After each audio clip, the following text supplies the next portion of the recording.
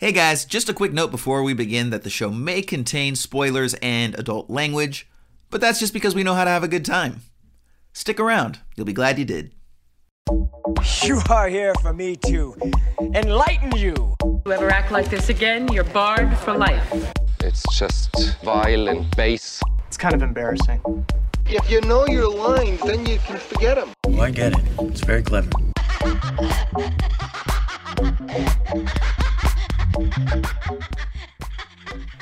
Hello, peoples, and welcome to Esoterica Cinema, the podcast where we take films from the cinematic multiverse and discuss the hell out of them.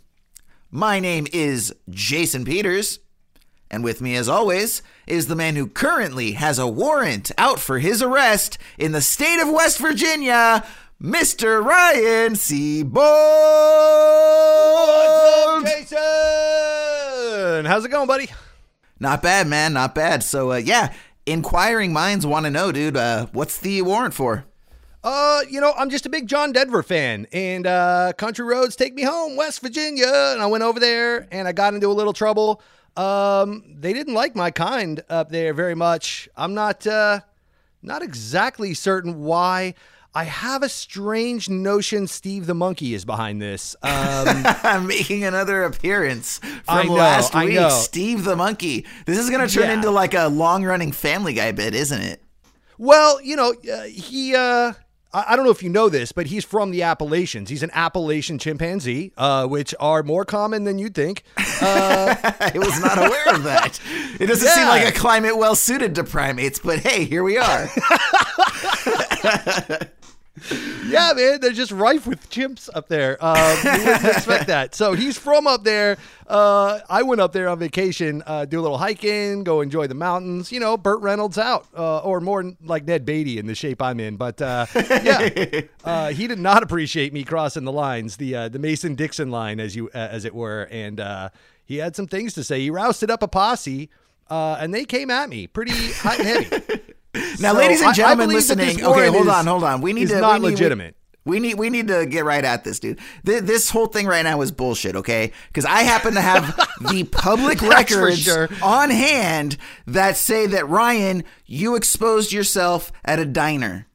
Well, look, the monkey wasn't wearing pants. I thought it was okay. Now, Steve was in there at the bar completely naked. I mean, he's a monkey. But now, here's the thing. I know you. I mean, you're a pretty modest fellow. And so I was just kind of, figured that there was probably some sort of, wrinkle to the story. It was maybe just a misunderstanding. Because, again, I know you. Like, you'll only wear 2 swimming trunks at once when you go to a public pool. So all of a sudden, it's like Ryan whipped his shit out at a diner? That doesn't sound right. That actually is true. I exposed myself in a diner. I know. Oh, wow. It's okay. It is what it is. Hey, new shades, bro. Honestly, I mean, I've been telling you forever to expand your horizons, and I didn't know this is where it was going to take you. But, bro, rock your freak flag. I'm not here to judge. Naked in a Waffle House. Maybe next time, just do it somewhere where there's no CCTV. Yeah. Touche. Those videos got made the internet. I mean, I'm a little embarrassed. Although, I did see the footage, and hey, You're bringing it where it counts, buddy. I always suspected as much, and the confirmation is there. So a lot of impressed females in that diner, ladies and gentlemen, let me tell you. Can't have eggs without the sausage, Jason. You can't have eggs without the sausage in a Waffle House. And Steve was in the foreground, by the way. I don't know if anybody noticed that. No pants on that monkey. So whatever, man. I just I got to stay out of West Virginia, which no harm, no foul. Yeah, we don't need to go there anyways. And you know what? You can do this podcast from anywhere in the country. So we're good, buddy. And on that note, I believe you have a description of the movie we're going to look at today, don't you? I do. This is Tucker and Dale versus Evil from 2010, directed by Eli Craig, which, upon doing a little research, I found out is Sally Field's son, of all people. So, wow. IMDb has this listed as 2 lovable hillbillies are headed to their fixer-upper vacation cabin, hey, like me in West Virginia, to drink some beer, do some fishing, and have a good time. Keep those pants on, kids. But when they run into a group of preppy college kids who assume from their looks that they must be inbred chainsaw-wielding killers, Tucker and Dale's vacation becomes a bloody and hilarious romp for the worse. Jason, What'd you think about this movie, buddy? I'll be happy to let you know right after we listen to this trailer for Tucker and Dale versus Evil. Oh, jeez. Whoa, Jesus. Did you see the way those guys looked at us? Who wants to go skinny dipping?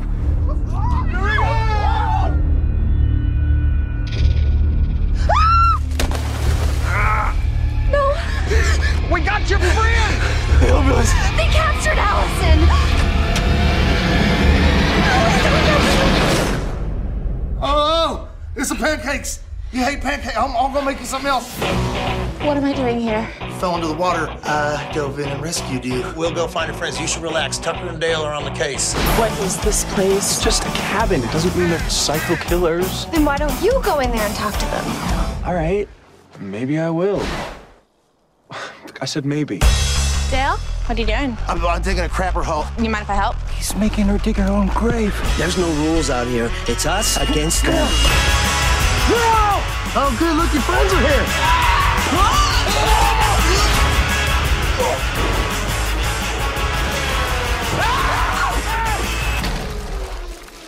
You okay? Ease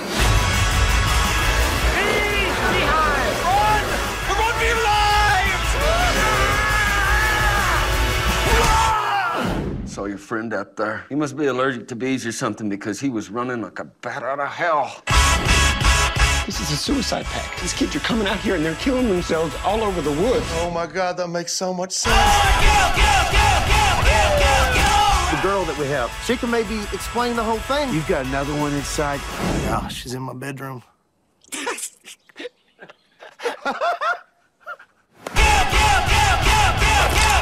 Heads up. Oh, you gotta take the safety off on the side there. Don't do that! Start being more careful! Time to die, freak. Fire! Stop, double rope. No, don't use that.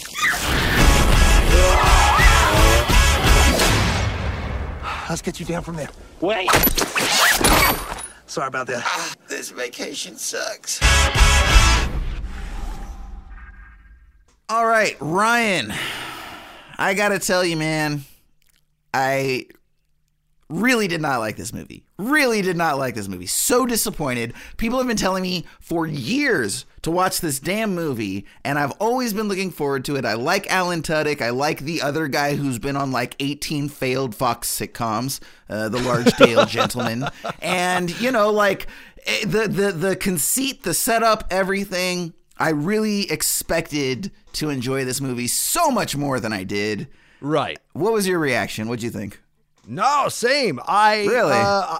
Yeah. So, a Good. couple things, Okay. real quick. Let me preface this whole episode by saying I want to walk back what you said last time, wherein I do remember seeing this when it first came out. I do not ever remember recommending this to you. So if I did, I am so sorry.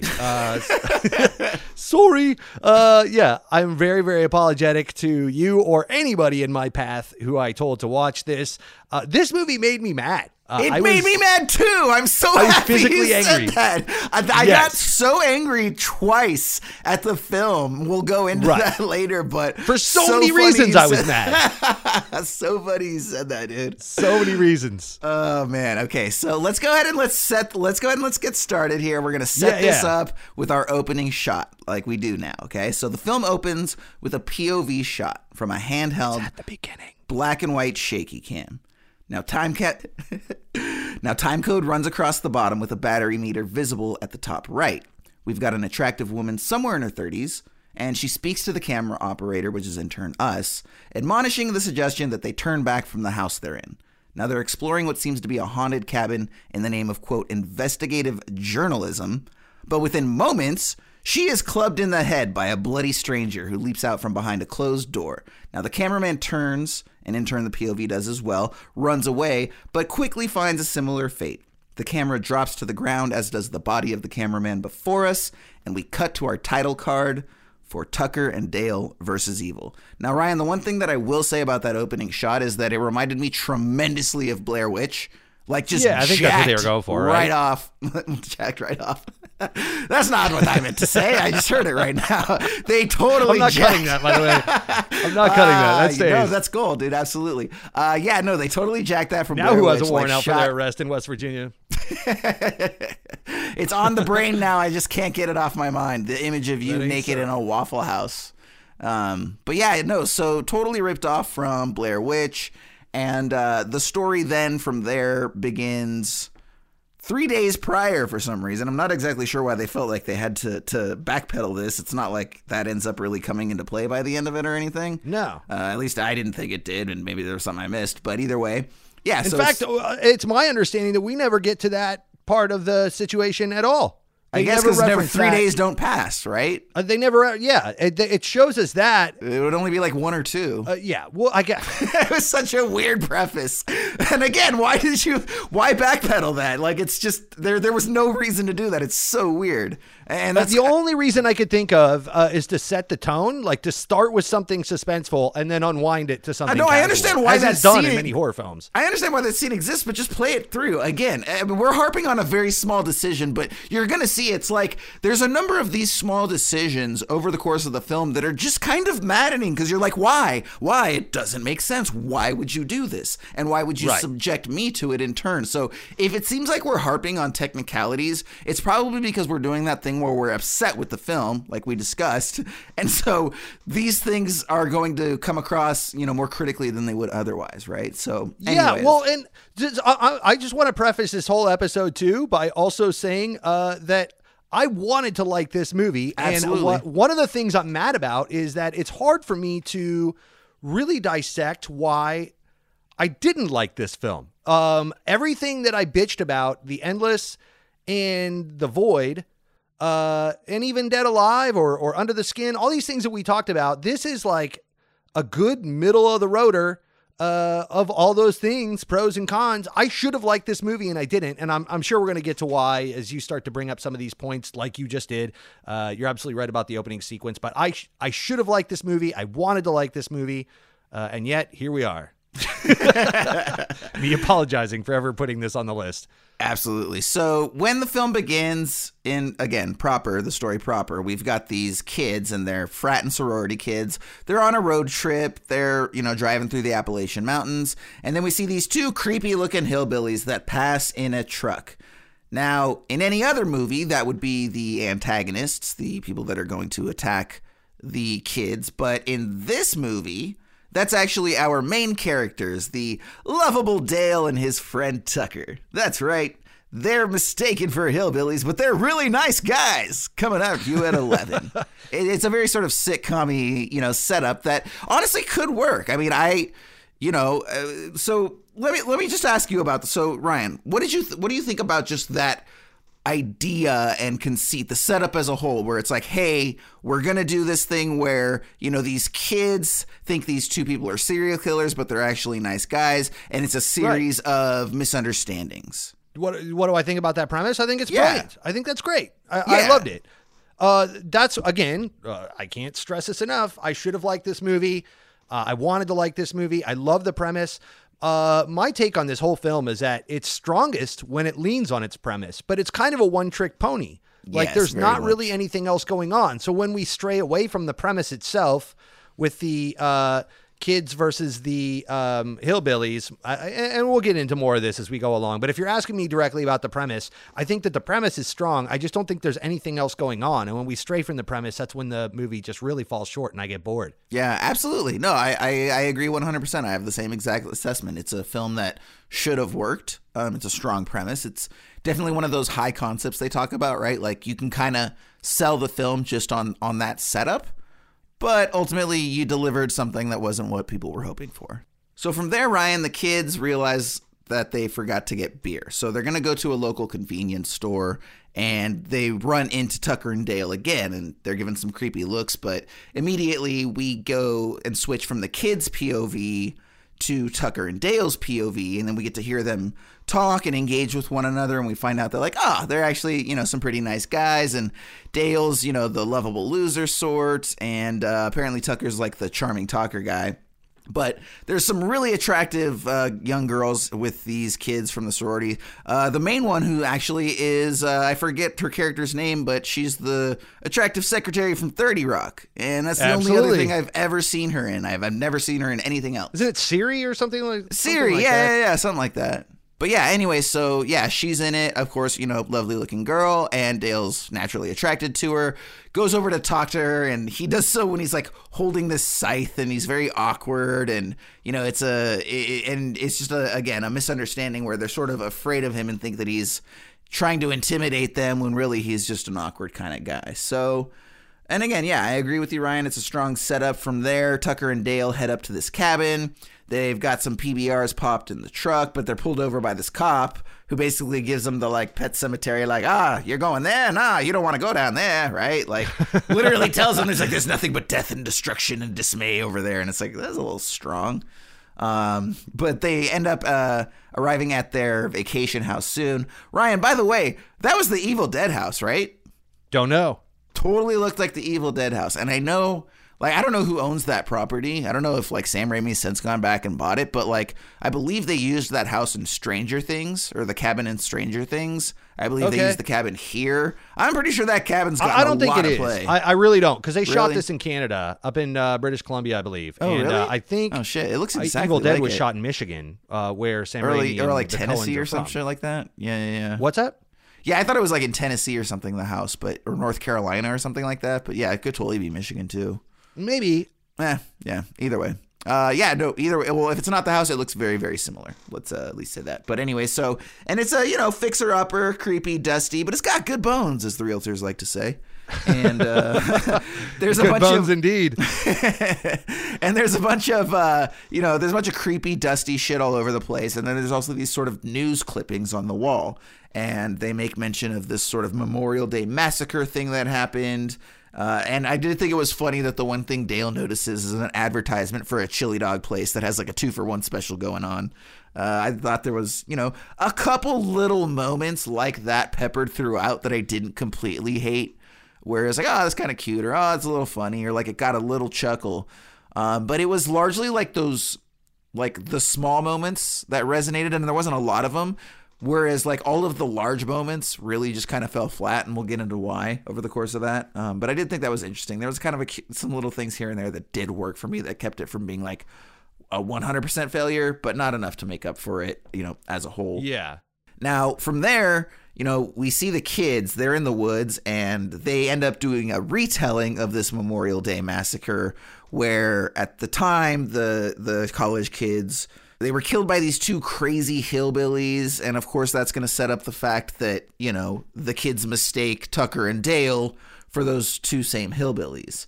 And later that night, they're going skinny dipping, and Allison doesn't want to go, but then she goes by herself. Allison's the girl we just spoke of from 30 Rock, and Tucker and Dale are actually out on a boat. They're fishing, they're drinking, and, they watch Allison strip down to her underwear, of course, and Dale is actually covering his face. He's not going to do it, but Tucker's trying to watch, and then Dale, I think, ends up saying, Tucker, da-da-da, yells out or something like that, gets her attention. She notices, slips, falls, crashes into the water, and then they go to basically, sort of save her and try to get her friends to pick her up. But because she the hits friends her head on a rock or something like that, knocks her unconscious. But because the friends have already decided that they're these psycho killers, as they do throughout the course of the film, they misinterpret what their intent is. These hillbillies, struggling to get her lifeless body into a boat, basically half naked.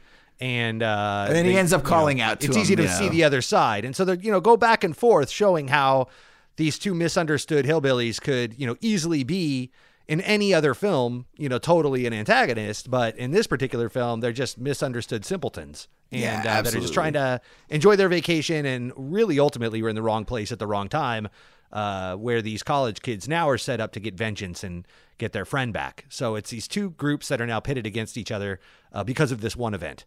Yes, and I do have a clip of that I'm going to play real quick.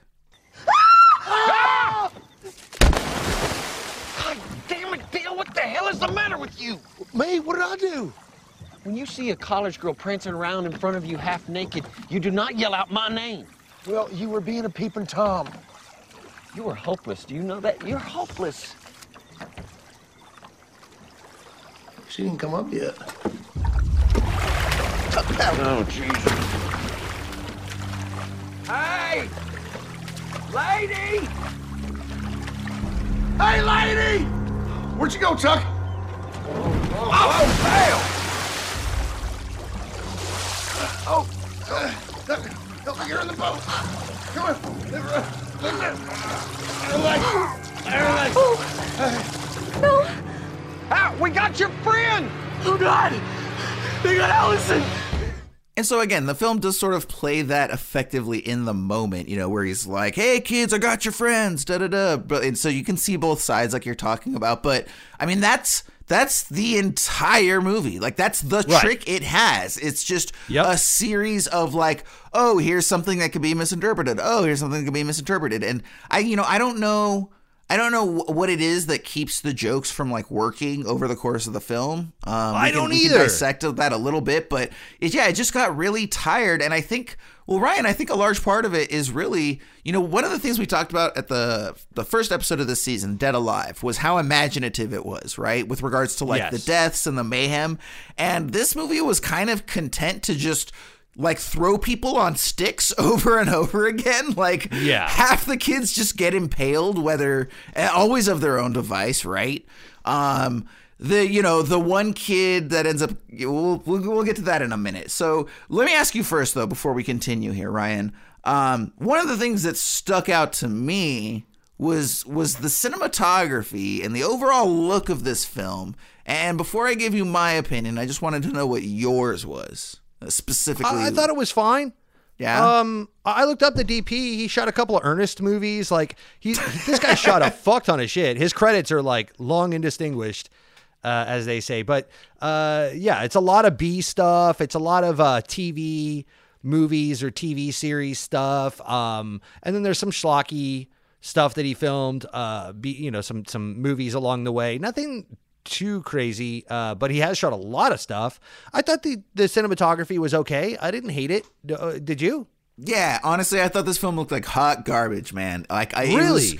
I felt like they uploaded the log footage without any sort of color correction. And that's like everything was flat, everything was muddied, everything felt gray. The only thing I could think about was that they tried to shoot it in this way to reflect the horror movie aspect of it, right? Instead of shooting it bright like a comedy, they tried to shoot it stark and shadowy and like a horror film. But it did not work for me at all. I thought everything just looked like trash, to be completely honest. Like like to the point that it really bothered me, to the point that I was again, like, it was one of several things that upset me about it. So I mean, having watched The Endless and The Void back to back, and now this, I thought this was the better of the three, cinematography wise. Really? Oh man, I completely disagree. I thought this was inferior to The Void, even, let alone The Endless. I thought The Endless looked really good. Yeah, no, I thought this film looked like trash. All right. Sorry, it's gonna be flat out.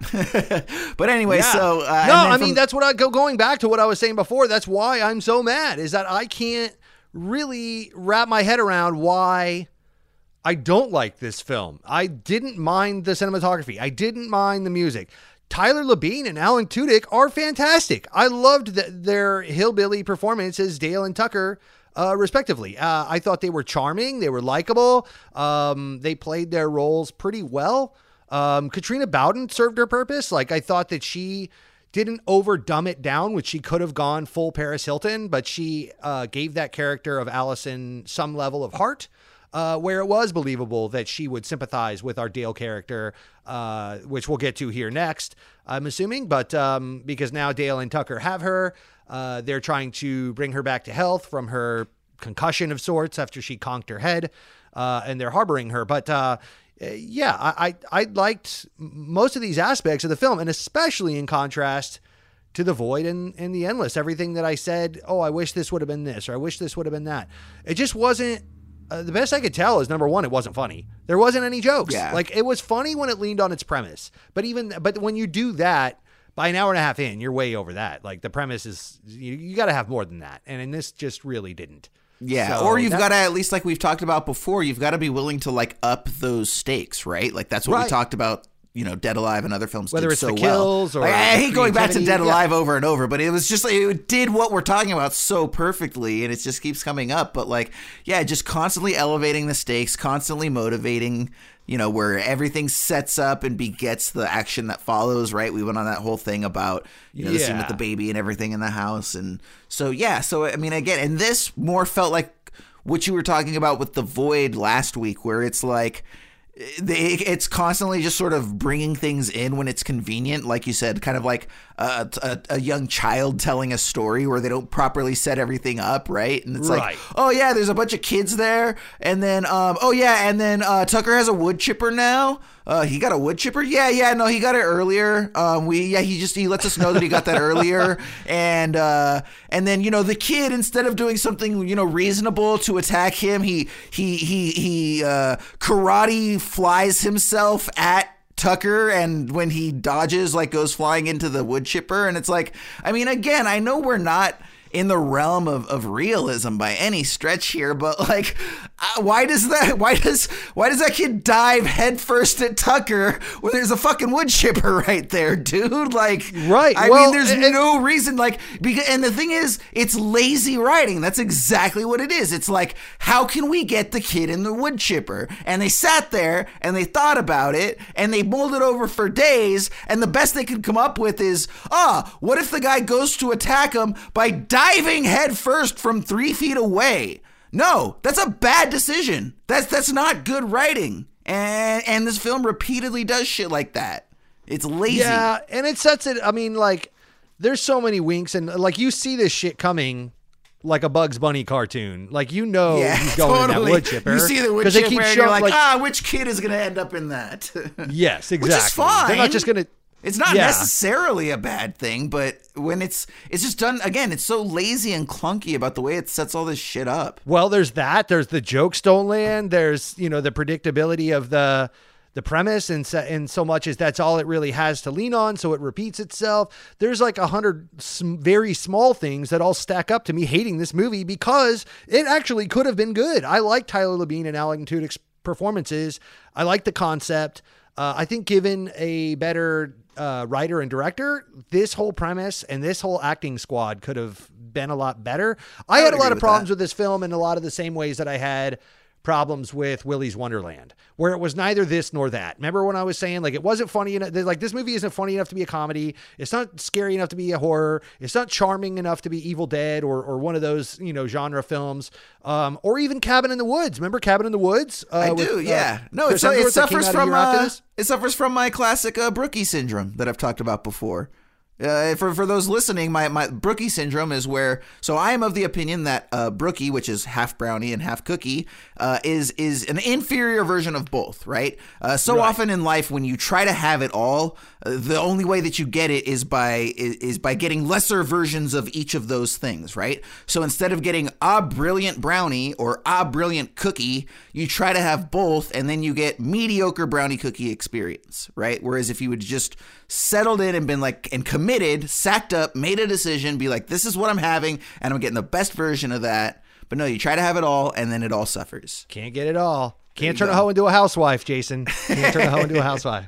Biggie taught us that.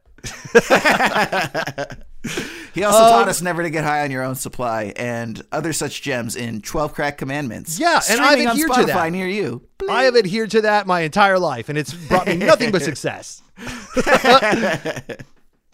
Now, the one thing I will say, Ryan, about that I do sort of enjoy about the film is I did really like Allison and Dale's sort of relationship, right? It's kind of It's what the kids would call a meet cute these days, I believe. Well, that's what I was saying. Katrina Bowden, who plays Allison, brought a level of heart to this character. I really enjoyed her character. Yeah, and even though it's entirely unrealistic, and you kind of know that, like, by the end they're gonna fall in love and blah blah blah and all this sort of stuff, like. The performances were charming. I think, it's interesting because when I'm thinking more about it right now, the performances. So I came away like thinking, having sort of like a mediocre response to Tucker and Dale and Allison. I didn't hate them. I didn't love them. Right. But the more I'm thinking about it now, I really don't think it was a matter of performance so much as it was just the dialogue that they were given, right? Because and the way that everything was just sort of forced in there. It's like, oh yeah, by the way, I want to be a therapist. Because, you know, halfway through the script, they're like, oh, right, we're doing that thing at the end where she's going to mediate. So let's make sure that we drop a line there. But it's just so lazy and just thrown in there, you know, ham-fisted, as we like to say. And it's a series of like, oh, right, we're doing this. Let's make sure that we explain that in 3 to 5 words here. And it's like, dude, that's really not enough. You know, you got to give these things a little more attention. And even given a more capable writer, I think that this would have been a lot better. The dialogue, the jokes, everything that we were like with either the college students or Dale and Tucker exclusively, just would deflate very quickly because they were left to their own devices of just talking to each other and giving, you know, dialogue, the dialogue or the exposition or the humor all would fall flat. But then when we got back to college students versus Dale and Tucker, the premise would carry it along. But like you said, the deaths never escalated. The stakes never ramped up really. Going back to my comparison to Cabin in the Woods, that's why that movie worked for me, is every act of that film got more and more ape shit bananas. We found out they were being spied on. Then we found out they're in a cage of sorts, and the whole thing is a setup. Then we find out it's a sacrifice to the gods, and like that whole thing in the basement of the earth, and like the apocalypse is coming, and some demon is being hard. Like it just kept, and to the point where, spoiler alert, someone fucking crashes the cat, like a god thing come and crashes the cabin at the end, like in the end of Bambi and versus Godzilla. And I fucking love that movie. But this had none of that. Once you got over the initial premise and got over the hump of what this movie was, it's just like, all right, another one and another one. And like you said, the deaths were the same. Everything was kind of just like, got really lazy. But if it makes you feel any better, our director and writer, Eli Craig, was never heard from again. So can't imagine why.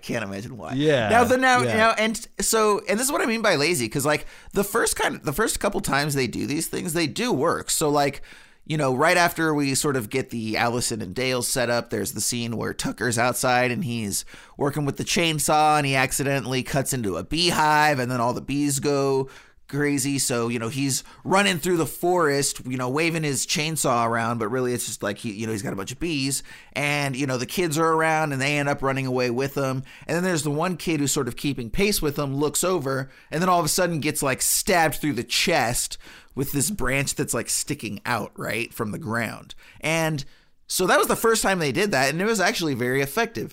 But then they would do it like 4 or 5 more times without exaggeration, and it was just like, guys, again, like I know that, you know, impaling is one of the cheap deaths. You know, you have the actor stick the old stick there underneath his armpit and go, you know, and so it's like it's a cheap, effective way that you can do a death scene. But again, I don't need to see that 3 or 4 times. Yeah, dude. and just a foreshadowing for the deaths too. Like you'd see them coming a mile away. Nothing caught you off guard.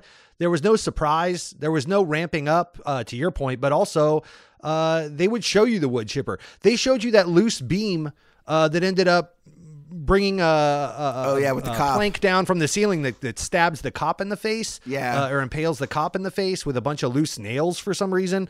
But they showed you that beam around this point in the film when Allison is leaning back in her chair, and Dale is like, "Don't do that. That beam is loose."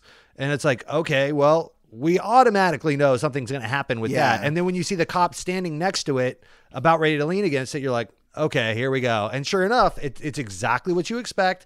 It's textbook, and it gives you what it's set up to the T without any twist or surprise or ramping up or anything. So when it does happen, it's just deflated, and you're like, yeah, I knew that was going to happen at some. I mean, am I off base on this? No, you're absolutely right. And actually, I do have a scene of that I'm going to go ahead and play. It's like right before that moment happens where Tucker and Dale are basically hauling the lower torso of the kid that jumped into the wood chipper away when the cop shows up. So let's go ahead and listen to that real quick. Hey. Hello, officer. Good to see you again. Yeah. We have had a doozy of a day. A real doozy. There we were. Yep. Minding our own business. Yep. Making some improvements to my new house. The new house? When all of a sudden, out of nowhere, these kids started killing themselves all over my property. Yeah, this one right here, he dove head first right into the wood chipper. In the woody right back there. There's another one up over there who shoved a spear through his gullet. Straight through. Now, I don't know how much experience you've had with this, but we were scared shitless. Scared shitless.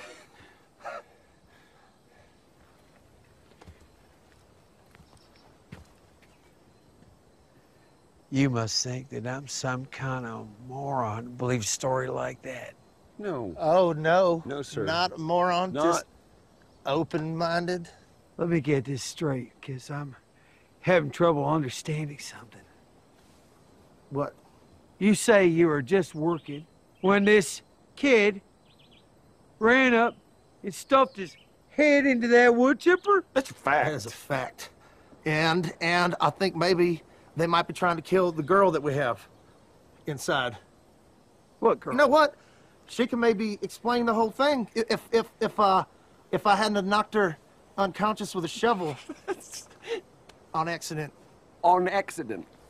Now, Ryan, this is actually a good scene to discuss here real quick, because I think that this is sort of like emblematic of the issues that I had with this movie, which is that like it has such potential for these very funny comedic exchanges, and it just doesn't hit the mark. So like, you know, the moment where they're dragging the legs and it's all bloodied and the cop shows up and he's like, what's going on there? And there's that, you know, dramatic / comedic pause and you're waiting to hear what they're going to say. And he's like, oh, we have had a doozy of a day.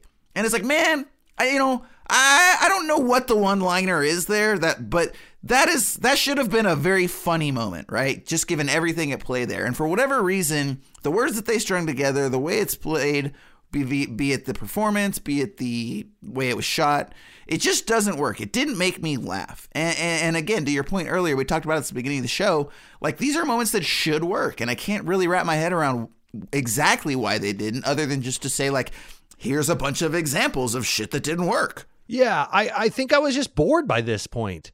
I was kind of checked out. And so that, again, kind of like The Void, where when it starts to really give us something at the end, I was just kind of like, whatever. And so that line is a funny line to me, out of context, but in the context of this film, when it gets delivered and how bored I was at the time and how taken out of the film I was, yeah, it just kind of fell flat. This movie wanted to be Shaun of the Dead. This was hillbilly West Virginia Shaun of the Dead to me in a way, but with a different premise. But in the context of these two, unlikely heroes of sorts in Dale and Tucker that are put in a situation that they shouldn't be in and have to charm their way out. And so you've got, hillbilly Simon Pegg and Nick Frost, more or less, right?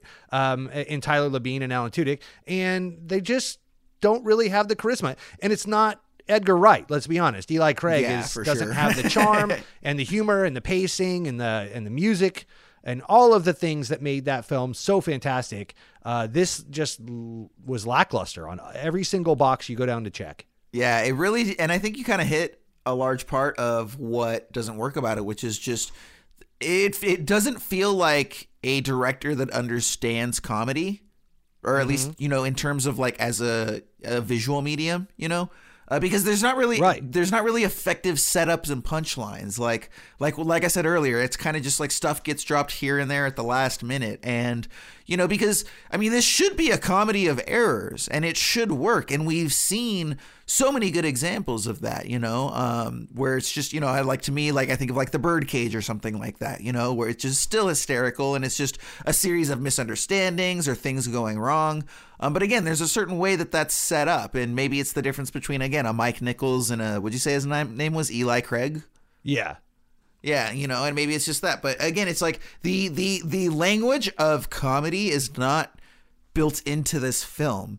As well as and I think a large part of it too is the structuring of the film, right? And I'm going to give you a perfect example here, okay? So we're going through this whole thing. So, the kids went and they got the cop and the cop shows up And so immediately after that, the cop goes in. After the clip we just listened to, cop goes in. The whole thing we talked about happens where the booby trap goes off. It's not a booby trap. It's like a booby trap, but it's just, something that's wrong with the house or whatever. They didn't plant it there to kill him or anything. Yeah, he leans on a loose supporting beam, and the beam falls and then it over, ends up falling. which causes a plank to swing down with nails in it and stab him in the fucking face. Yeah, exactly. So immediately after that, the cop, because he's still sort of dazed, and he goes out and he gets in the truck with the other kids, and they're all screaming. And then the cop ends up dying very shortly thereafter. And then again, just another example of such lazy writing. The kid who goes out to grab the cop's gun to shoot at Tucker and Dale, and the one guy's like, oh, the safety's off. And he's like, what? Huh? And then shoots himself in the face.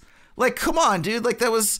Like, you don't have to be even, like, passably intelligent to not do shit like that, right? And again, I get that this is, supposed to be like, oh, but, kids in horror movies are always doing stupid shit. But, again, like, if you're... There's a difference between leaning on those tropes in the name of laziness or in the name of not being able to figure out where else to go.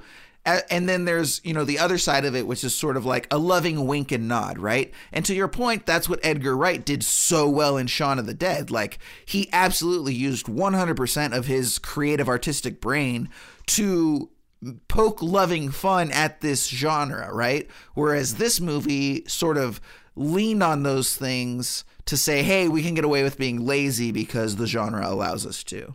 Well, Shaun of the Dead had so many jokes that worked, and it let you know right up front that it was a comedy with the "you got red on you" and all that, like the foreshadowing going into that. Callbacks. The timing was better. I mean, Edgar Wright is, if nothing else, a master of timing and pacing. Scott Pilgrim and all his fast, snappy cuts, the way he lands his jokes, his comedy timing and all of that, setup and punchline, foreshadowing, plant and payoffs. Edgar Wright is a masterclass of all these things. And this movie was a failure at all these things, because if it would have had snappy humor throughout to help me, stay in the film and carry it along with nice, snappy jokes, then honestly, the Bugs Bunny stuff, if you were going to play it out more slapsticky, then, by the time you're pointing a gun at your own face to like look in the barrel to see how a gun works, you kind of have to set that up, right? Like you have to make it a slapstick film in order for me to buy that would happen. That, again, kind of what you were talking about setting the rules and breaking your own rules and so forth with The Void. This movie didn't really set up anything. It kind of played out a little more like I just didn't know what this was. I really didn't know what this was. Like, it wasn't scary enough to be a horror. There was not enough humor in it to be a comedy. And so you were just left with this scoop of vanilla pudding. And it was just like, meh.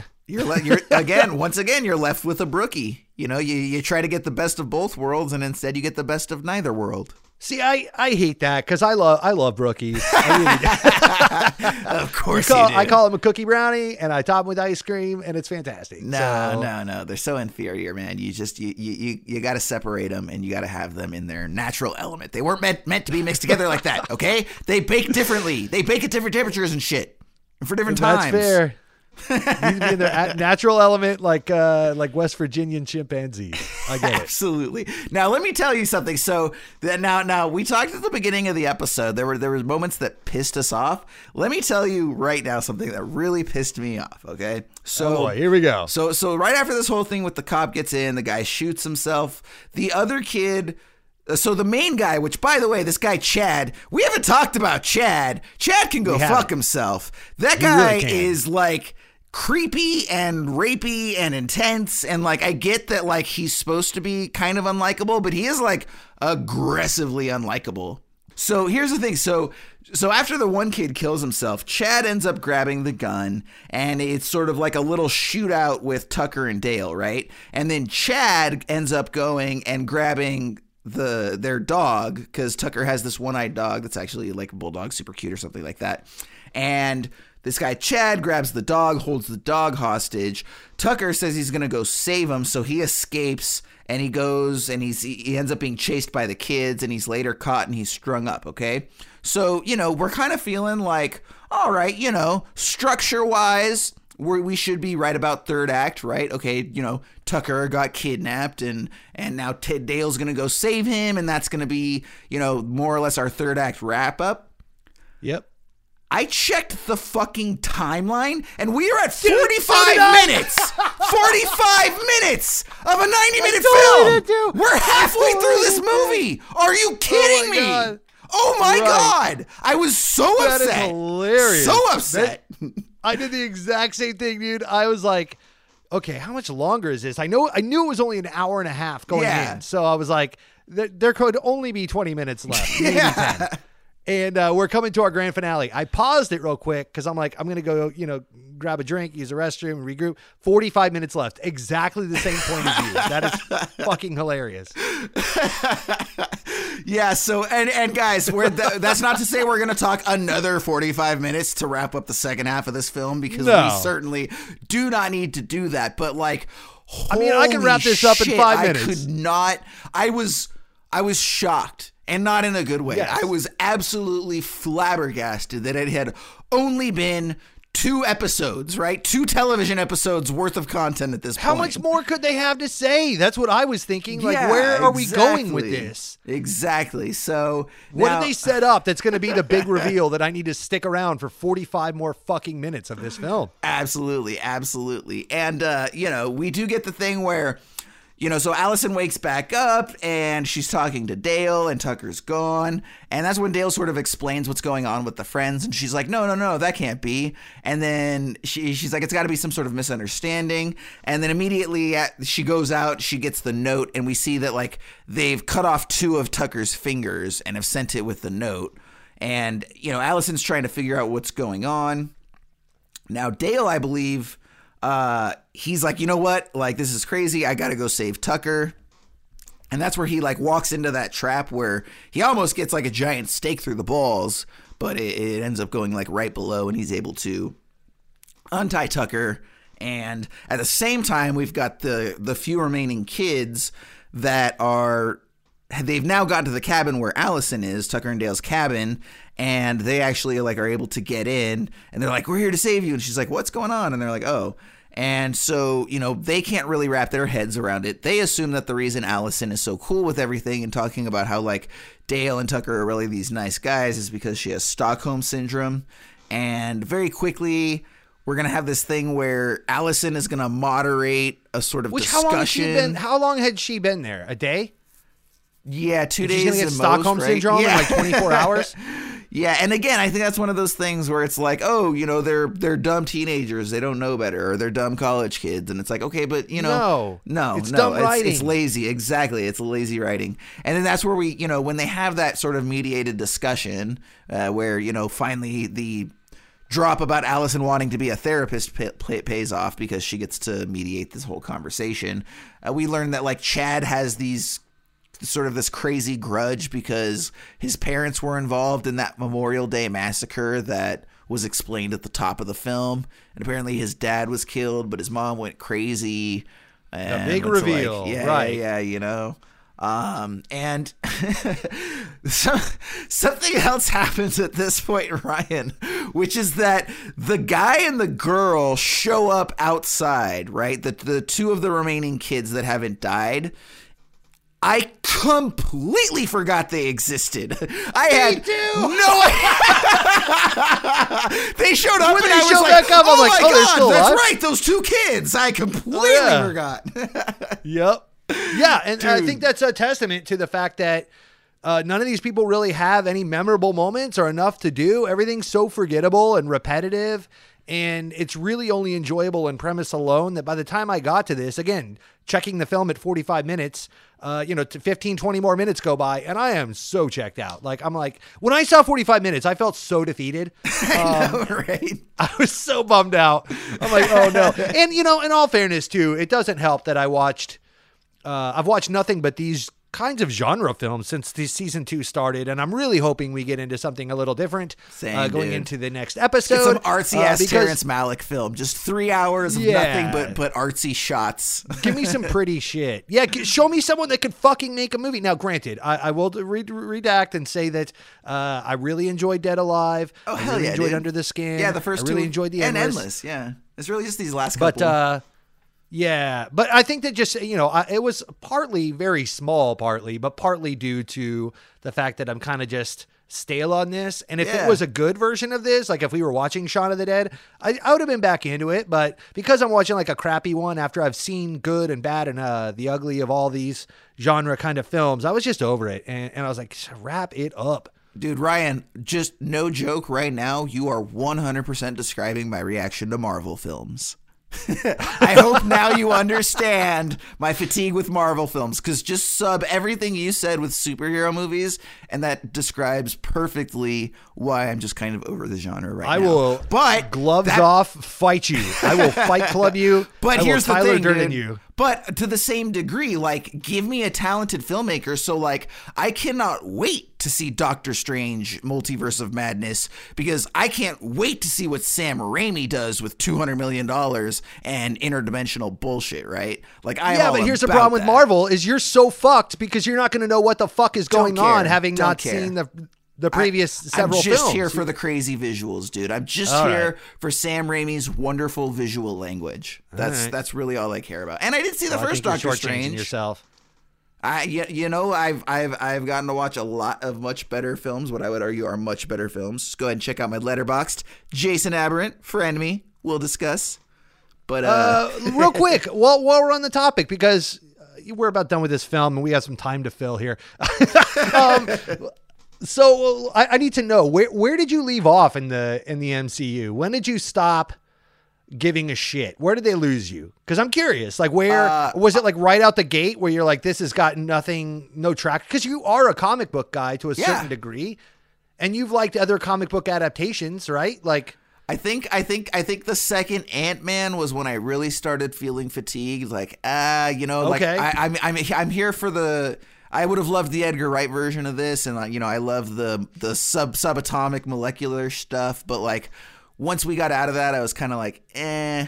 And then Captain Marvel, once again, I was just kind of like, eh. Fair. And honestly, when I knew I was tapped out, to this day, I fell asleep halfway through Endgame and still haven't gone back and watched it. Had you watched Infinity War? Yes, I actually watched Infinity War like 4 or 5 times. I really liked it. So it was actually sometime between Infinity War and Endgame. But yeah, and then I'm also I still love Guardians of the Galaxy, so I will absolutely be tuning in for Guardians 3. Really looking forward to that one.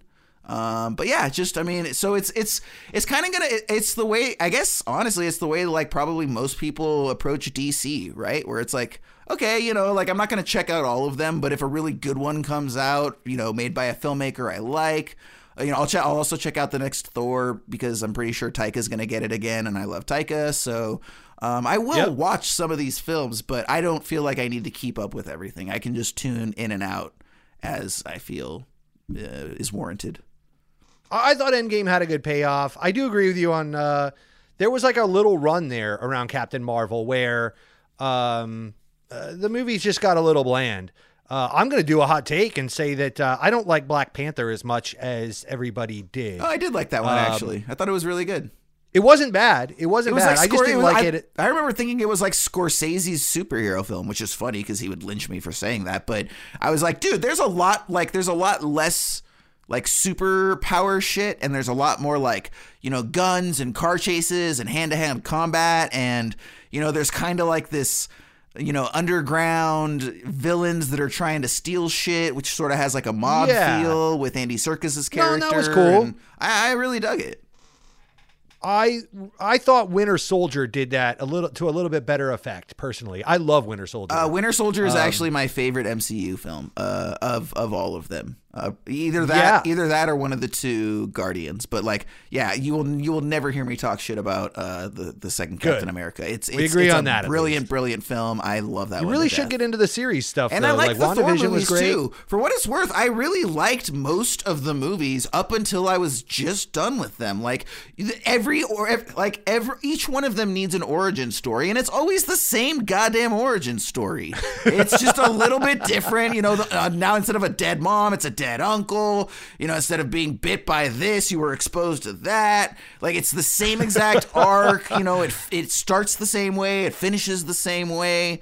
And, you know, and honestly, the one thing that Marvel does really poorly is, and people may disagree with me, Marvel is really poor at exploring the characters, okay? Any of the personality that we get from all of these different heroes is really because of the performances instead of the writing.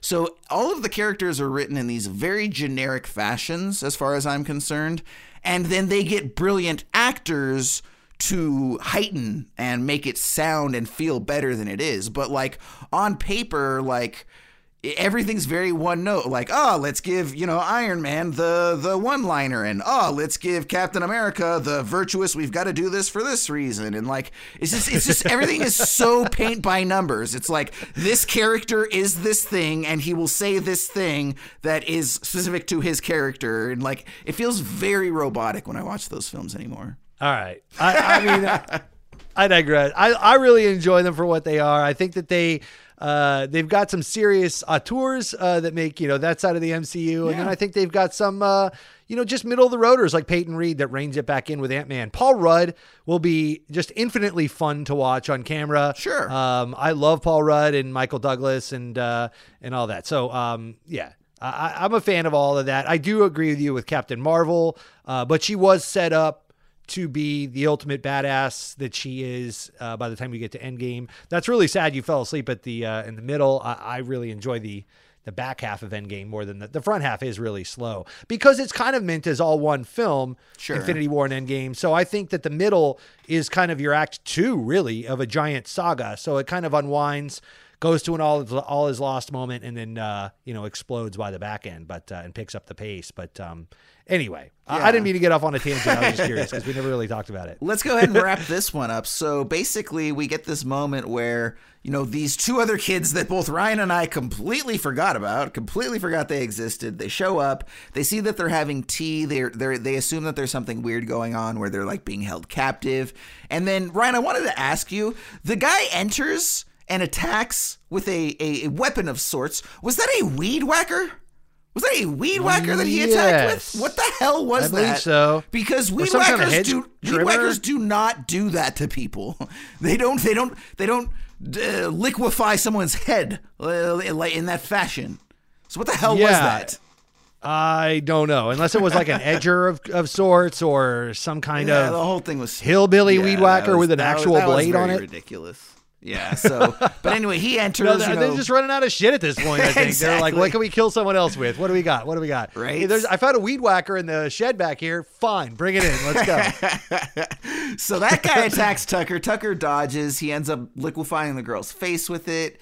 And then there's so much dodging and a kid right behind someone in this film. Like the that's way pretty much like 90% die. of the kills. Someone Tucker or Dale dodge, and one of the kids kills the other kid. That's basically every single. That's what I talk about. It's being all lazy momentum writing. based. So I talk about all being momentum lazy based. Yeah. And then and then Chad ends up chucking this lamp at the girl.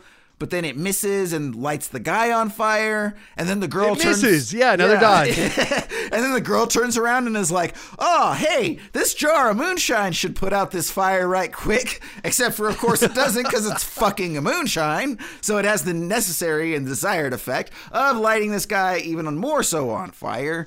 After which point the girl's like, I can really go for a smoke right now, and sits down and lights up a cigarette after throwing a bunch of moonshine. And it's like, again, you're really stretching the lines of credibility. She's literally here, dude. laying back on a pile of gas cans that are labeled gas, flammable, like total Bugs Bunny shit. This is Elmer Fudd. To a heartbeat. And, you know, this could have been funny if it was set up as a slapsticky movie and a comedy Peter film Jackson would have crushed someone with comedic chops, you know, to direct this shit. But it wasn't. Yeah, so, you know, needless to say, Tucker, Dale, and Allison are able to escape. Chad's actually about to escape, but the girl who got her face somewhat liquefied ends up grabbing his ankle. He stays behind. The house blows up. And, basically Chad, it turns out he didn't actually die. Everyone else died, but Chad survived, and he's got the axe, and he's going to chase him down.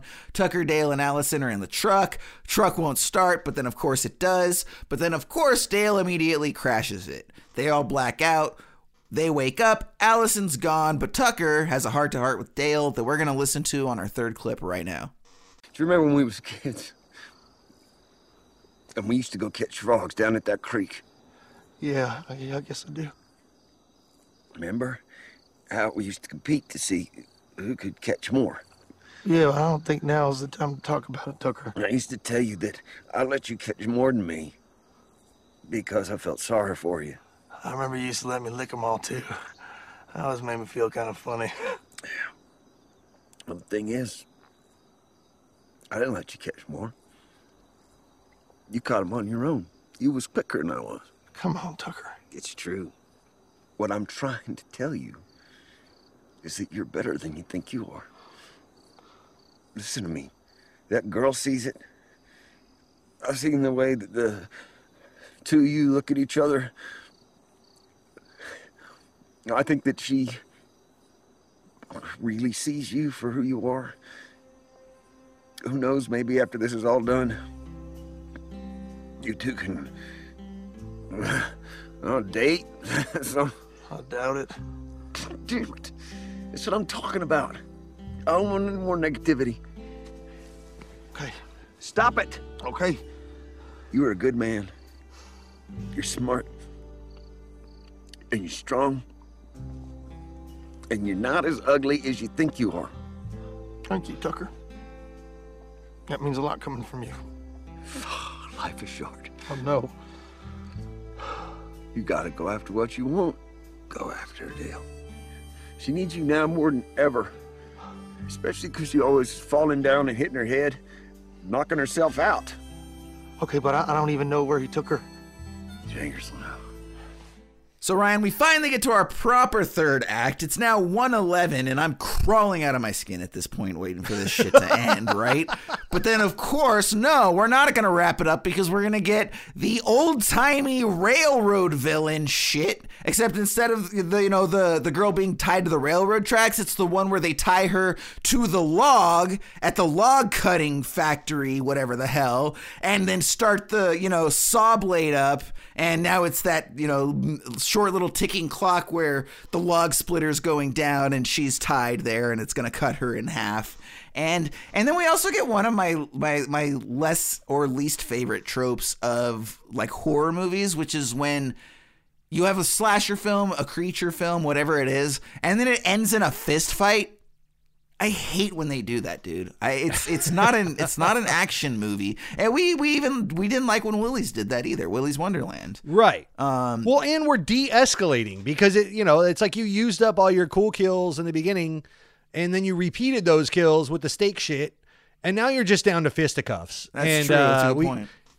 Yeah. So whereas other greater films that I've enjoyed in this genre, like I said, Cabin in the Woods or Shaun of the Dead, have escalated things as they go up in bigger scenes and bigger deaths and more creative kills and all of these things. And more humor and comedy and not the mermaid or whatever it was in Cabin in the Woods. I fucking love that shit. So, this is, deflating and de-escalating to the point where we feel the writer's frustration where it's like, I'm out of shit, but I still have 15 minutes to kill and we got to wrap this up. And it's almost like I'm in the room with that writer thinking that too. And, and I wish they would have wrapped it up, and killed the guy in the blowed up house. That would have been fine. I would have been okay with that. Moving on. Yep. And left it ambiguous. And then you could have cut away to the beginning of the film where the news reporter or some kids, or it never really was explained at who had the video camera, was in the house.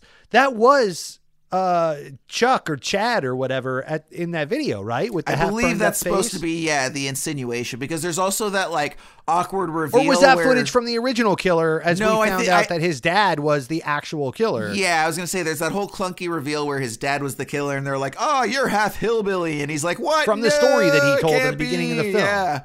I believe the insinuation is that he is supposed to be the guy from the beginning, because he does have half of his face bloodied, the guy at the beginning, the same way that Chad does when he comes out at the end.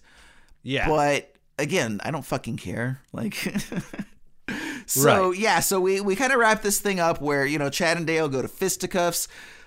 Chad gets his hands on like a chainsaw, but not before Dale gets his hand on like a hand axe that he throws with remarkable accuracy and is able to cut Allison's ropes just perfectly, allowing her to get up and escape from the log.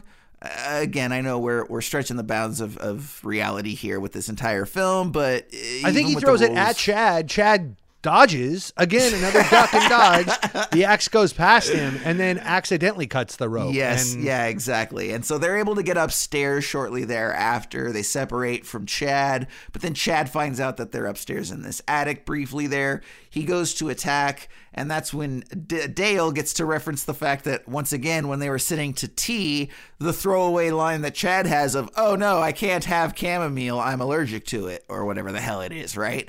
So up in this attic, what is there, of course, but some loose leaf chamomile tea.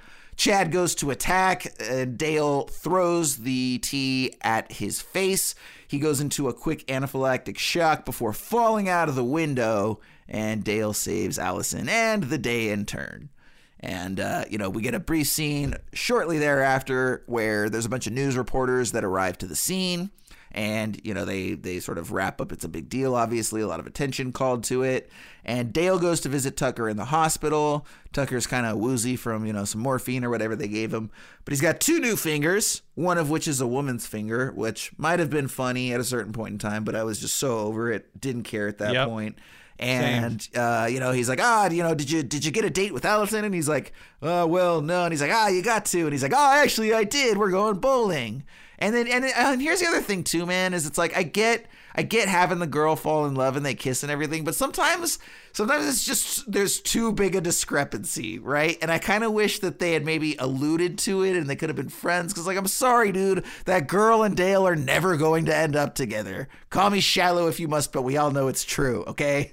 Like, so I just kind of, again, wish they would just have, like, maybe been friends or alluded to it or something like that. It's like, it's never going to happen. Again, if it was played out more like a comedy, then romantic rules are off, and sometimes the schmo gets the girl in comedies, but this wasn't a comedy. So because now you're trying to believe it, it becomes unbelievable. Yeah. Also, side note, I just didn't give a shit. Yeah, I didn't care if they ended up together, if they ended up divorced, if she ended up with the cabin in the divorce. I didn't care.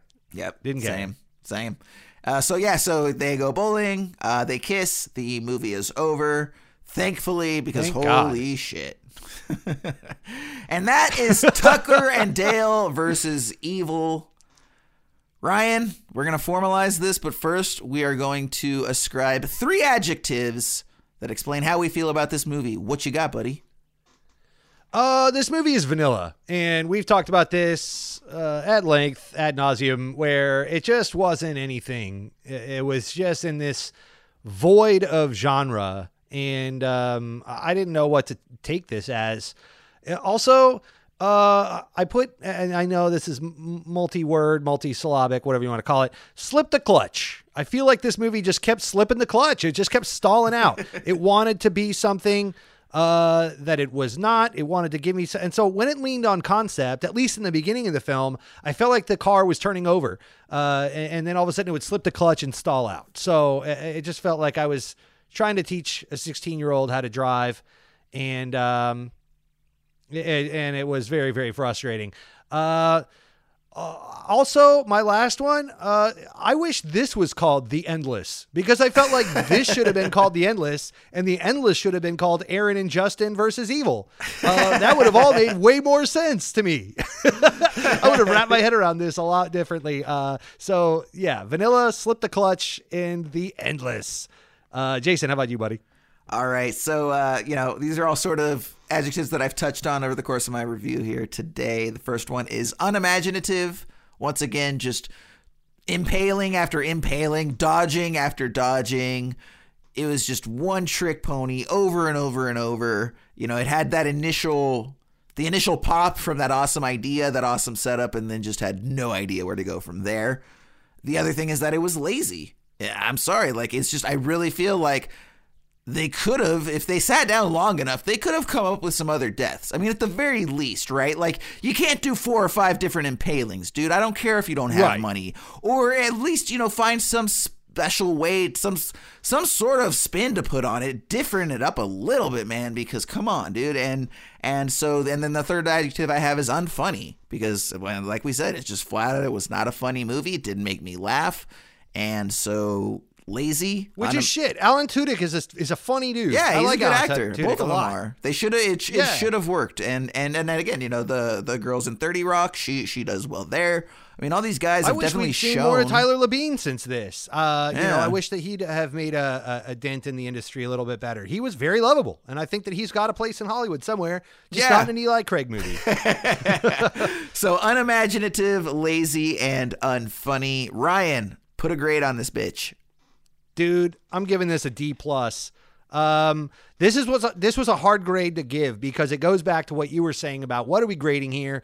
Are we grading, this versus that, or just our overall experience, or how does it compare in our ranks as far as like, we should come up with or post some kind of chart as to how we've ranked. I'd like to go back and see how we've ranked, what grade we've given to every movie we've reviewed so far or discussed, so that I have a basis of comparison to say, is this movie better or worse than, etc. And so is this movie better or worse than The Void, which I gave, I think, a C-. It's I'm worse. Say yes. It's worse. It's worse. Because at least The Void knew out, what yes, it was it's shooting worse. for. It missed the mark, but I saw where it was headed. You know what I mean? Like, I was a little on board for it, and it didn't quite nail it, but it at least went in a direction. This couldn't pick a direction. It didn't pick a lane. And as such, I just was bored and taken out of it. I felt like it did Alan Tudyk and Tyler Labine tremendous disservice. So D+, man. Yeah, How about you? definitely. Yeah, no, and I think that, to your point, like, this movie suffers the biggest sin that you can have as a movie, which is that it's boring, right? Movies can be slow, movies can be meditative, contemplative, etc., but they should never be boring. You should be invested in the characters. You should, even if something is super slow and you're being asked to consider some sort of existential question about humanity and existence and, some of those, more artsy European films, etc., you're not supposed to be bored. And especially, in a damn horror film where you've got gore effects and then this is also a comedy. So again, dude, like, you're supposed to have jokes for me. You're supposed to have creative deaths for me. You're in a 90-minute format, so you're supposed to have a brisk pacing. And absolutely failing all of that, I have to give this movie 1.5 out of 5 stars. And part of that is because, that's precedence. Because I was thinking back, and I gave Wild Strawberries 1.5 stars. And I was thinking about it, and I was like, I think if pressed, I might rather watch Wild Strawberries again before this film. Holy fuck. This kind of was the Wild Strawberries of its genre, wasn't it? Like, this does feel very much like that film. Yeah, so it would not be fair of me to give it any higher rating than that. And once again, it's the same thing where it's like, I don't care. I'm not invested in the character. I'm bored by what's going on. Like, you've kicked me a little bit of something. Like, I remember, Wild Strawberries had that cool scene with Death towards the beginning where he's in his dreams. And so it's like, you have 1 or 2 little things here and there that I can kick you. And again, in Wild Strawberries, I did like the main performance as well. But again, it was just... And that was a 90-minute film too. And that's my thing is, it's like, dude, when you've got a 90-minute film that feels longer than, certain 2.5-hour movies I watched recently. Like, I watched this movie called Anatomy of a Murder, James Stewart movie, 2.5 hours long. Otto Preminger made it. Fantastic, dude. And that thing whizzed by. Like, it was just over. Like, I was engaged and it zipped. And so again, when you've got 90 minutes of a horror comedy and it's feeling like just the worst, longest homework I've ever been assigned, that's a problem. That's a huge problem. So 1.5 stars for Tucker and Dale versus Evil from Jason. D+ from Ryan. Pretty much the same. Yeah, I think this movie would have done well from hiring some kind of punch-up writer or someone to give like a pass-through and just add more humor. I think if there were more funny moments and more funny jokes, but even still, in the hands of Eli Craig as the director, I don't know if he would have understood the comedy timing to have added that into the editing rhythm and how he shot it, etc. So who fucking knows, man? I think there's also plenty of films in this genre that have knocked it out of the park, a few of which we've talked about in this episode. Yeah. So unnecessary. It's an unnecessary addition.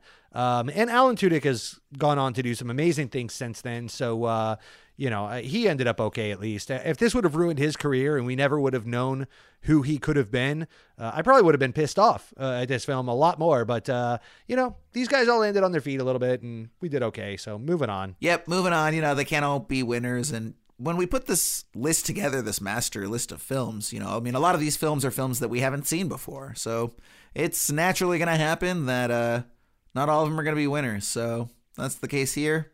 Like you said, moving on. So anyways, guys, as always, we'd love to hear from you, whether you have some feedback on any of the films we watched, whether you have some feedback on our program, whether you have some feedback on that delicious muffin that you're sitting down and enjoying right now, or maybe you're into crepes. Who knows? Either way, there's plenty of ways for you to get at us and give us your opinion on all those things and more. And the first is going to be on the old social medias. We are on Twitter as well as Instagram. The program is at Esoterica Cinema. We have a really nice Instagram with a bunch of quotes and pictures. And our Twitter is where you're going to go ahead and get a bunch of feedback. You can also reach out to us individually. Ryan is at the Ryan Siebold on the old Twitter and Instagram. I am at Jason Aberrant, 1B, 2 Rs. Once again, Instagram and Twitter. And then, of course, you can send us emails. And this is where you can just go on your lengthy rants about, once again, how much you love that delicious muffin or how much you love our wonderful show, because we know you do. That's going to be esotericacinema@gmail.com. And don't forget that you can make suggestions for films that you would like us to consider reviewing in future seasons. Obviously, we're locked in right now for our season 2 selection, but we are keeping a running list going of potential films to slot in for season 3. So if there's something that you would like to hear our opinions on, go ahead and send us that and we will consider adding it to the list for season 3. Now, on that note, Ryan, I just want to let everybody know once again that when it comes to this master list that we pull our movies from, you guys all should be playing along at home. Now, we have the website live, not super robust, but there is a lot of good information there, and there's links to all of the different platforms. There's a link to our web player, which is a really, really solid web player, so you can go ahead and listen to that at work if they're blocking your Spotify or anything like that. And that's esotericacinema.com. And if you go to about the middle of the page, there will be a link there where you can download this master list for yourself, look at all of the films, so that when we play our lotteries at the end of the show, you can get excited along with us. Because, man, I always love this part. It's always a good time. So, without further ado, go ahead and bust out your list because we are going to select our next film.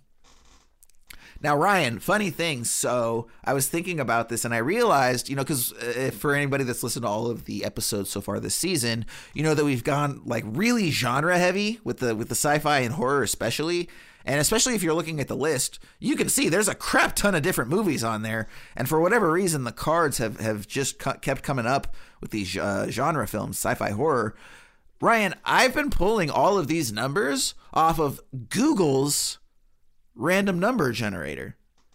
And that absolutely has to be the problem, because anybody who listened to season 1 knows that I was strictly adhering to the random.org true random number generator.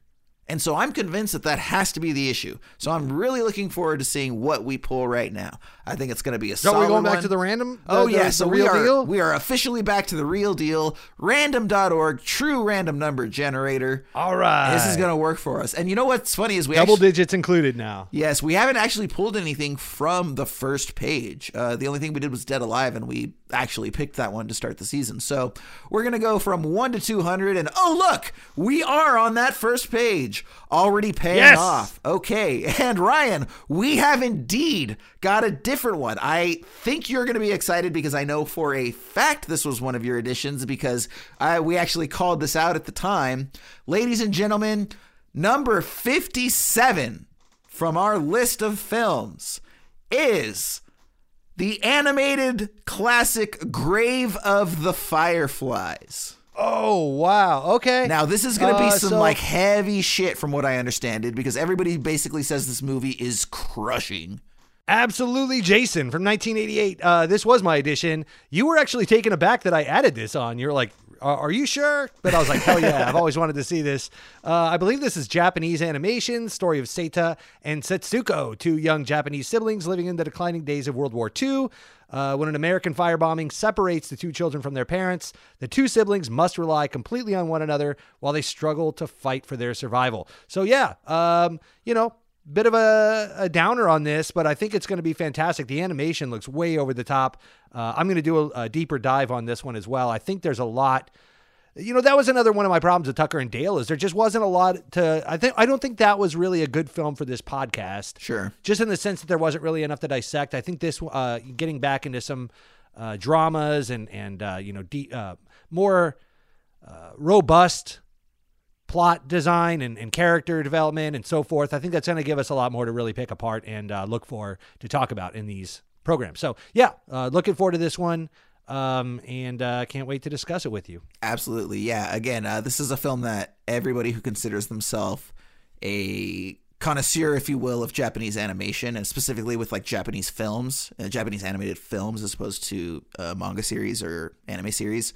Always this is like in that top 5 of just like classics, you know what I mean? Again, it's supposed to be very emotional. Yeah. And so it'll definitely be a different flavor than the last few genres that we've watched here. So yeah, man. And it's only an hour and a half. Came out the same So year was as Tucker and Akira. Dale, and it didn't feel like it. Well, that's fair. I think this is going to be better. I really feel good about it. Again, this is the same year that Akira came out. There are some bangers that came out in 88. So it all kind of falls into play on that. So, that was Japanese animation as well, I believe, about Neo Tokyo. So yes, that's also one on of my our favorites. list. I fucking It's love that movie. actually, I believe it's about number 5 or so on the list. All right. Yeah. Cool. So anyways, Well, Grave of the Fireflies next week. Looking forward to that, Jason. Yes, and everybody, thanks a lot for hanging out with us today for this discussion of Tucker and Dale versus Evil. If you did watch the film, hopefully you liked it better than we did. I mean, I wouldn't wish our experience on anybody. And but I've also seen enough YouTube comments to know that there's a lot of people that for whatever reason seem to really enjoy the film.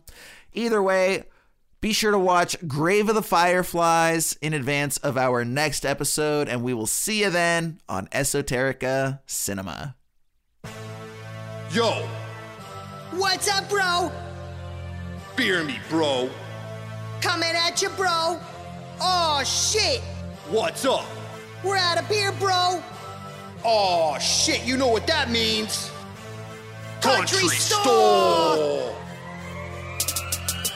Taking a break from the world's best nation. Me and my homie going on a vacation. Go to the woods, leave the city behind. A little bro time to go and unwind. Fresh out of beer, we need some ice cold cores. Yo, motherfucker, hit the country store. Country store's the spot where we get all our shit. The shotgun on display lets you know it's legit. Go past a lazy dog and through the swinging doors. There's flickering lights and tons of dust on the floor. Battery operated talking fishes. And up on the counter is the Bubblicious. Some chicks pulled up with some mile-long legs. Time to pregame with these pickled eggs. With toilet in the back, cause I need some relief. Take these audio tapes to the Pelican Brief. Country stores got no class like Ferris Bueller. Yo, grab me a gallon of that Ecto Cooler. Get all our stuff and cash out with Cletus. Yo, his brother out back tried to show me his penis. Leave with our shit, who knows what it's worth. Yo, Cletus, his brother had some crazy The girth. scary guy out front leaves us with a warning. Gotta leave cause his brother got me so horny. We got so much shit we barely see the floors. Oh, fuck, we forgot to get the ice cold cores. From the visionary minds at Aberrant Literature comes a short fiction collection unlike any other, Aberrant Tales, bursting at the seams with stories of creativity, excitement, and wonder. Aberrant Tales takes the very best in modern science fiction, fantasy, and horror, and weaves them into one thrilling, eclectic package. Featuring the works of Ashton Macaulay, M.T. Roberts, Daniel Kurland, and Jason Peters. Aberrant Tales is available today in ebook, hardcover, and paperback versions, online and everywhere books are sold. Published by Aberrant Literature.